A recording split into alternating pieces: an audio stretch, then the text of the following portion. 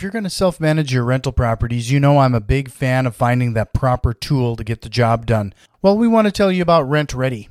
RentRedi is a really awesome property management software that allows you to manage your business from your computer or phone. Collect rent online and get paid.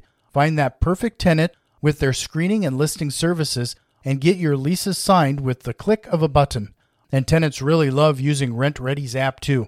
They can pay rent using card, ACH, or cash, set up autopay, get renter's insurance if you require it, and even build their credit score through RentRedi's new credit reporting feature. Did we also mention that RentRedi is unlimited and all of this is flat priced? No tricks or hidden fees. RentRedi is designed for people to manage their own properties so you don't have to worry about paying more for building your business. You can start managing and scaling your rental properties without scaling costs. And RentRedi has given us an amazing deal to pass on to the REI Mastermind Network. You can get RentRedi's annual plan for only $54 at rentredi.com when you use our special code MASTERMIND. That's rentredi.com, RENTREDI.com with code MASTERMIND, MASTERMIND at rentredi.com to get RentRedi's annual plan for only $54. We're rolling. Welcome to the House Dudes podcast, where we invite you to follow us on our journey towards financial freedom using the power of real estate. I'm Jack Haas. And I'm Josh Koth. Here at House Dudes, we believe in a couple key principles. Number one, the best way to retain information is by teaching it to others. And number two, a rising tide lifts all boats. We're not competitors, we're a community. So let's get into some real estate investing. Well, we have Rob Stevens on the line with Avalara My Lodge Tax. And you told me I was going to maybe trip that thing up. So you did great. Well, I really appreciate your time. But as always, I'm going to just throw it to you, Rob, regarding your introduction. Yeah, sure. So I'll try to keep it brief. So I'm the co-founder and general manager of Avalara My Lodge Tax. It's actually a company I started a long time ago, over 15 years ago. And I started it because I was a short-term rental operator myself. I purchased a second home in Vail, Colorado, because I'm a big skier, and was fortunate with my brother-in-law and wife. We threw in together and purchased it, but started renting it. We needed the income to rent it, and so we started using these short-term rental sites. Back in the day, was VRBO or Vrbo was really the big one, and it was so this is 2002, 2003. We're really effective actually using those online sites, generating a lot of rent. But by doing that, we realized there's a bunch of other stuff that goes along with it, like communicating with guests, collecting money, rental agreements, cleaning services, and then sales and occupancy taxes was one of the things we stumbled across and wasn't necessarily straightforward. So we were having a great experience with the short-term rental activity, but there was some extra work to do, and we our view was these lodging taxes are a real blind spot for people. So it's through that experience we started this company in 2003, which we subsequently sold the company to Avalara in 2015, and now we're really the lodging tax division or business unit, if you will, within Avalara. So that's a little bit of the background on how we got started. Sure.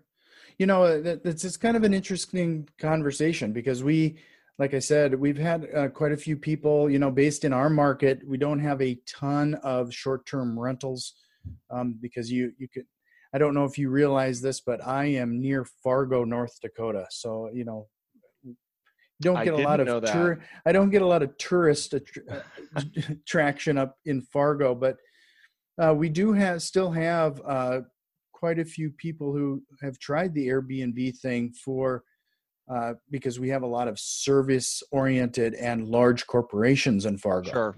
So it kind of makes sense for those type of business travelers. Yeah. But in the end, I can imagine, how do you wrap your mind around all of the local lodging tax and regulatory requirements? Because that's getting down to a pretty micro level. Yeah, I mean that's where we have a whole team of people and resources committed to tracking and staying on top of those rules. And to your point, we've identified over 5,000 different jurisdictions, meaning, cities, counties, and obviously states. There's only obviously 50 states, but when you get to the city and county level, you have hundreds and thousands of separate cities and counties with their own, hotel occupancy tax rules and rates and all that. So yeah, it's a pretty vast, set of requirements when you look at the U.S. But that's what, we've been doing it for a long time, and we have tens of thousands of customers. We work with very small customers. We work with very large customers like Expedia and VRBO and some of the big brands in the short-term rental space. So over years and years, we've developed an expertise and put a lot of resources on staying on top of these rules, really on behalf of our customers to make this, the goal is obviously to make this very simple for them, let them very successfully rent, whether that's in the short-term rental market or to your point, 30 days or 60 days or 90 days, depending on what the market is, but take away this one kind of back office headache and make that go away for them. Sure. I can imagine that this is something that a lot of people kind of miss. We're very, when we're dealing with rental properties, it's in comparison, it can be fairly straightforward. But when you're dealing with these short-term rentals, you have a whole nother round of lodging regulation and taxes that is probably just not on people's radar. Yeah, Jack. I mean, that is an excellent point. I mean, we've been doing this for quite a while. Like I said, we started the company in 2003. I think, for years and years, short-term rentals, certainly in beach markets and ski towns, it's known. I think people have used that type of accommodation, but I'd say it's only been in the last 5 years or so where there's this sense that, with Airbnb and Vrbo, that these short-term rentals are really ubiquitous, and it's really grown a lot. But what's happening, like a lot of things in the world, you've got this disruptive model that technology enables for hosts or homeowners or property managers to very easily connect through these big platforms to travelers. Mm-hmm. So it's disruptive, and it's a new way to do it. But like I said, with my experience, it brings on a whole set of requirements if you're doing this yourself. One of these being the lodging taxes. And I think to your point, the layperson is just not familiar with this. And our experience is the average person doing this, especially when they start, thinks, well, I'm just renting my property. They don't have really any awareness of that they need to collect the same taxes as a hotel, or they need to be registered and licensed in the city and county they operate. So yeah, I mean, again, for years it was off the grid, but I think, as the short-term rentals have become kind of ubiquitous, they're in every community now, and lots of communities are debating this. How do we regulate and manage short-term rentals? That it has become a big issue. But to your point, historically, that's probably the biggest challenge we've seen from our customers and for people doing this. They're just not aware of these requirements very often. Well, I would guess, and I'm going to say I'm probably going to be one of them. I mean, you have platforms like Airbnb and where you just assume that those platforms are taking care of it or providing you that advice, and it's not typically the case. They're just there as a platform to connect your place to their platform to the customer. I mean, they're not in the position to help them at this level. Yeah, exactly. But that's another thing that's really changed, especially over the last couple of years. So you're spot on. Historically, these platforms held themselves out as just advertising venues or marketplaces. Their whole job was to connect, a property owner or manager with a traveler. And when it came to the transaction, they really tried to stay out of that, and all the kind of the legal things or baggage like taxes that goes along with the transaction, they would stay out of it. And that's between the property owner or the manager and the traveler. But over the last couple of years, on a lot of fronts, the platforms, I think a lot of it has to do with trying to make the marketplace easier and more secure. Mm-hmm. They've actually been much more proactive. And on the tax side in particular, Airbnb is now paying tax in most states, North Dakota included. Airbnb and HomeAway embarked on a similar program, I would say, in the last couple of years, and now pay taxes in a lot of states across the U.S. as well. So the platforms have really kind of jumped into the space trying to do more. What a lot of people don't understand, though, is very often they'll pay the state taxes, but in the hotel and lodging world, there's often city and county taxes that go along with it, and they're very often not paying those taxes. So, it's almost in some sense getting more confusing that Airbnb and Vrbo are paying some of it, but not all of it, and hosts and homeowners are still obligated to deal with some of the taxes. But the environment is definitely changing. Yeah. Well, with any of these disruption platforms, I mean, look at Uber, and they're fighting the local governments on different things and the unions and what have you. I can imagine that with any of these disruptive platforms, the regulations and trying to keep up on this stuff, I mean, it's got to be changing, and the current trends associated with it it's got to be changing all the time.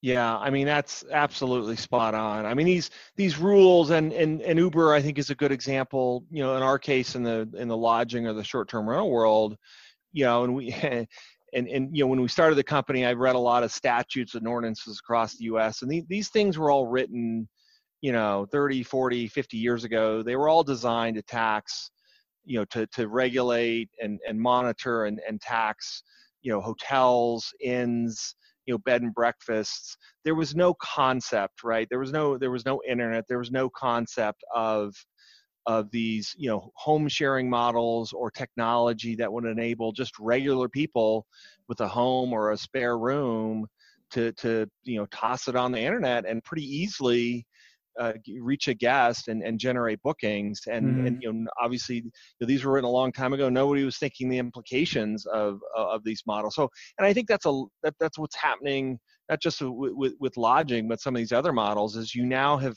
kind of empowered people to do this directly. You don't need a middleman or a corporation or a corporate entity to do it. So you've enabled people to do it, but well, then how do all these rules, regulations apply to people? And I think, in lodging, I think we're figuring that out. There's an active debate across the U.S., but that's, to your point, that's the evolution of this new marketplace. Mm-hmm. So can you, we talk about income taxes and lodging taxes, and can you kind of break it down a little bit for people? As you probably know, we used to also be known as the REI rookies, and so we have a lot of newer listeners. So could we break down a little bit, like what are some of the differences between standard income taxes and lodging taxes and a few other concepts there? Yeah, absolutely. That's a common question. That goes back to the confusion. I think, the common person, we're all familiar with income taxes, right? We all have to, at the end of the year, compile our information, do it ourselves, TurboTax, our accountant, whatever. We all are familiar with the annual process of filing income taxes with the IRS. And then most states, there's a similar state income tax filing at the state level. But that's a once a year filing, and you get all your income, and then you've got deductions, whether that's mortgage interest or, charitable contributions, whatever it may be, and kind of the net amount is taxable. And again, it's a once a year filing. Very different than sales and lodging taxes. These are what we'd call transactional taxes. So it's a tax on the rent that's collected on these transactions. So if you're charging a guest $1,000 for the weekend, these taxes are typically 10, 12, or 15%. So that's a tax on the total transaction, and we call it a gross receipts tax. So unlike income tax, there's no deductions. There's no, it's actually, the calculation is pretty simple. It's what the total amount you're charging the guest in rent times whatever the tax rate is, 10 or 12%. And then, the complexity really is then that tax needs to be paid usually monthly. And it's usually paid to multiple different agencies, meaning it goes to a state agency and a city agency, sometimes a county agency, sometimes all three. So where income taxes are kind of a once a year income less expenses, sales and lodging tax, it's a transactional tax paid monthly to state, city, and county governments, has nothing to do with the IRS.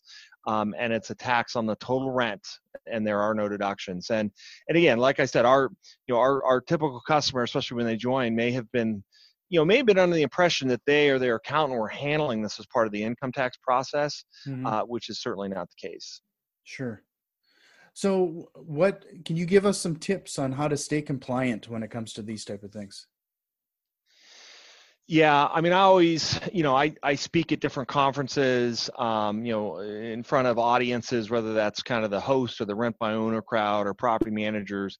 And I always tell people, if you're getting the short-term rental business, and I think, look, if you have a property, it's getting easier and easier to do. I think these platforms are making it easier and easier, and it's really effective. But when you get to, there's just some housekeeping things you need to take care of when you do this. Tax is one of them. I encourage people to be proactive. So, I tell people if you want to do this yourself, based on where your property is located, you need to research the requirements with the state, county, and city. Usually, there's not all three agencies involved, but sometimes there is. But I always tell people start with the state, do internet research. Same with the city. It's your city finance office. At the state level, it's Department of Revenue. Do some internet searches, find out what you think the tax rate or the requirements are, and then I always say, pick up the phone and call them to confirm that what you're reading online and how you're seeing it and how you're thinking about it is indeed the same as what the rules are. And then once you figure it out, you have to register and fill out some application forms to either get a license or register to pay sales tax or hotel tax in whatever your particular city, county, or state where your property is located. And the internet, the websites have become increasingly, they become better and better and more effective to use.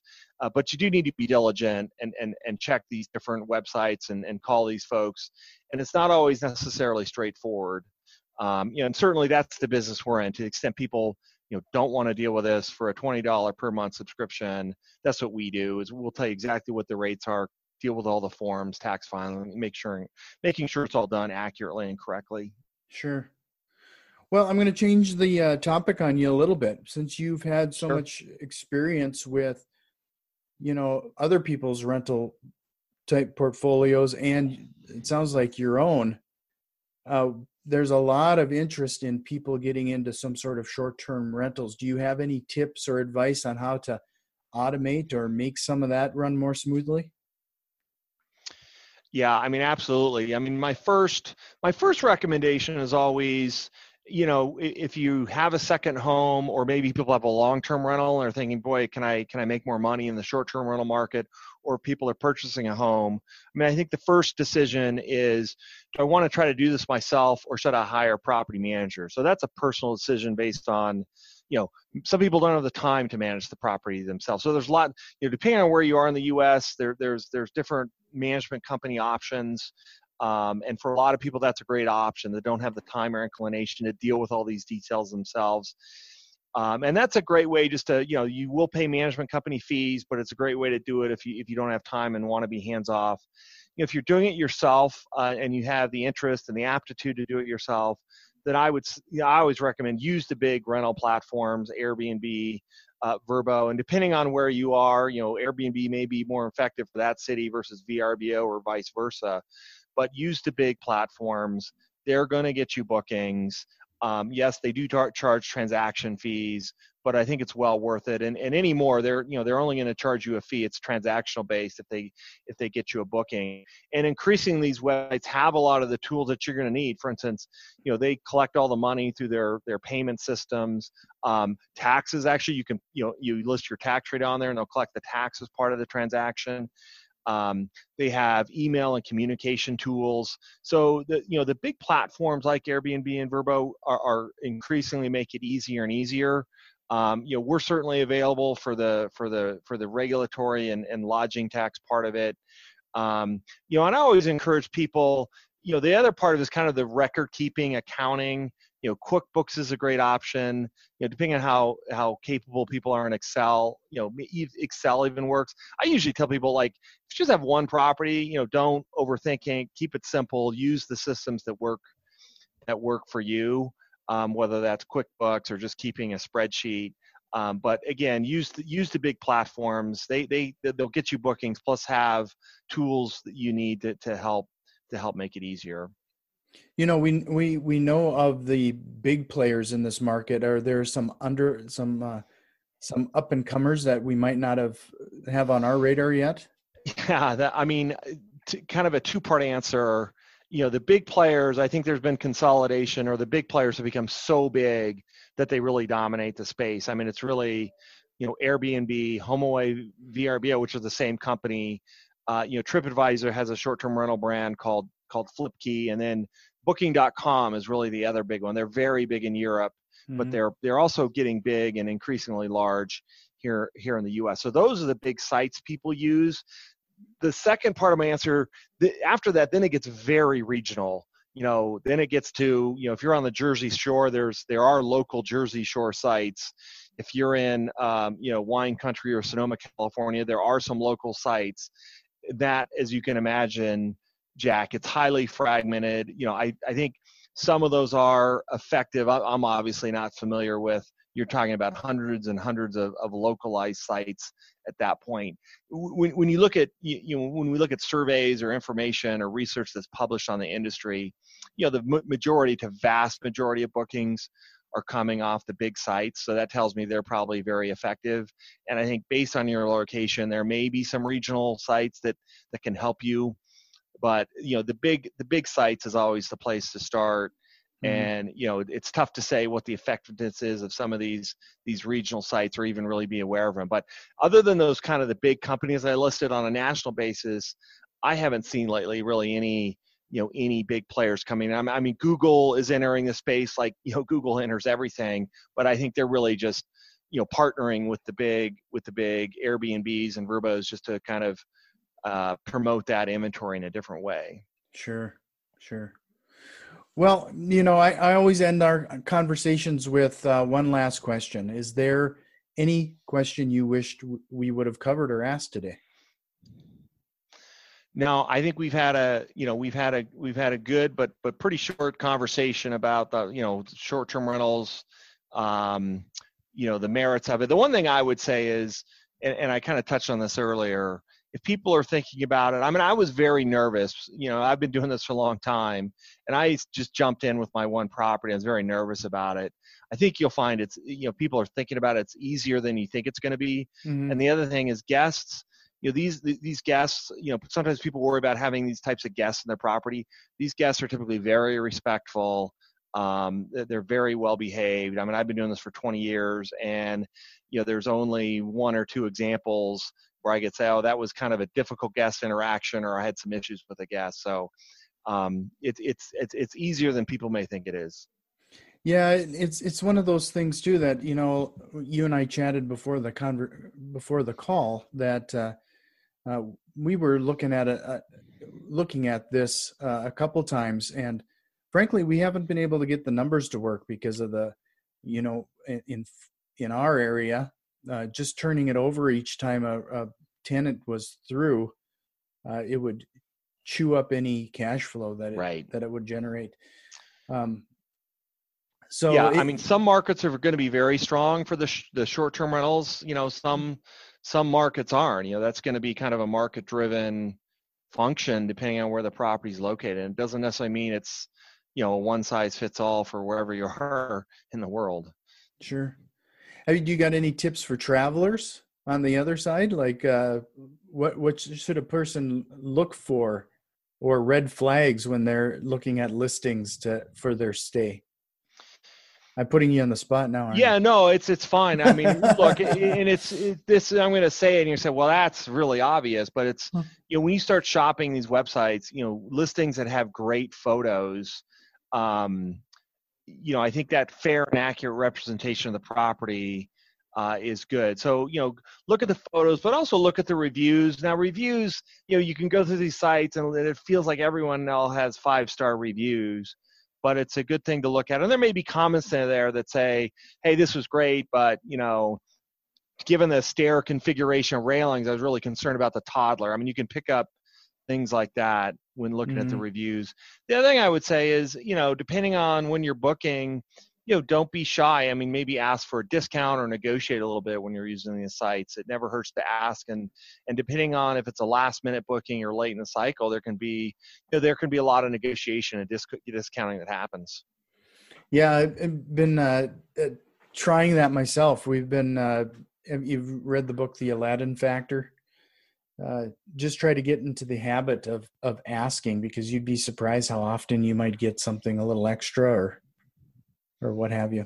Yeah, no doubt. I mean, for my own property now, if someone's asking for a booking a year out, I'm probably going to say no, right? Because I'll eventually book it. But if it's, if it's 2 or 3 weeks out and it's not booked, I'm going to be willing. I'm not going to give it away, but I'm going to be willing to make a deal just to get some rent for that weekend. That's probably going to go unbooked. Absolutely.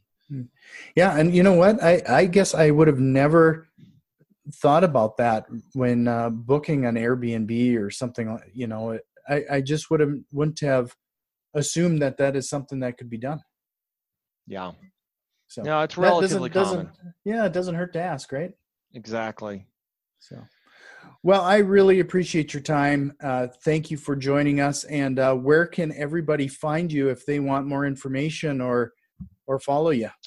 Yeah, the best place is our website, which is mylodgetax.com. And we get information about our service, but if you click around, there's also resources, tax information by state. We have a free, kind of a cool tax rate lookup tool where if you're not sure what the requirements are, you can type in your address and it'll tell you what the tax rate is for your location. So it's our website, mylodgetax.com, and there's all kinds of information and resources. And we also have a 1-800 number. We're happy to pick up the phone and talk to people if they have more questions. Do you dare give that phone number now? I don't, this is embarrassing. I don't have it off the top of my head because it changes from time to time. But if you go to the website and hit contact us, it's there. No, I completely get it. If you asked me right now what the phone number is on my webpage, I couldn't tell you either. Right. So sorry to put you on the spot, but I really appreciate your time. Thanks for chatting, and I hope we can do it again soon. Yeah. Thanks for having me. Appreciate it. We've put a lot of effort into providing useful content, and if you found value in the show and have any interest in supporting us with a small donation, head over to patreon.com/housedudes. And if you have any thoughts or questions, shoot us an email at info@housedudes.com. You can also find us on Facebook, Instagram, and Twitter @housedudes. And if you like what you're hearing, head over to iTunes, subscribe, rate, and review the podcast. It really helps other investors out there find the show. And remember, massive positive impact requires massive positive action. We'll see you next time. This episode is brought to you by HouseDudes.com. Do you have time to actively manage flipping and rentals yourself? If so, go for it. If you live in a market that won't cash flow or don't have the time to do all the work, are you just out of luck? If there was a way to participate more passively, would that appeal to you? I'm sure you have questions about how the process works and what to do next. If that's the case, fill out the form on housedudes.com/investors, and we'll reach out to see if you are a good fit for our business. This is first come, first serve, and we will have to stop taking applications when our goals are met. See you at housedudes.com/investors.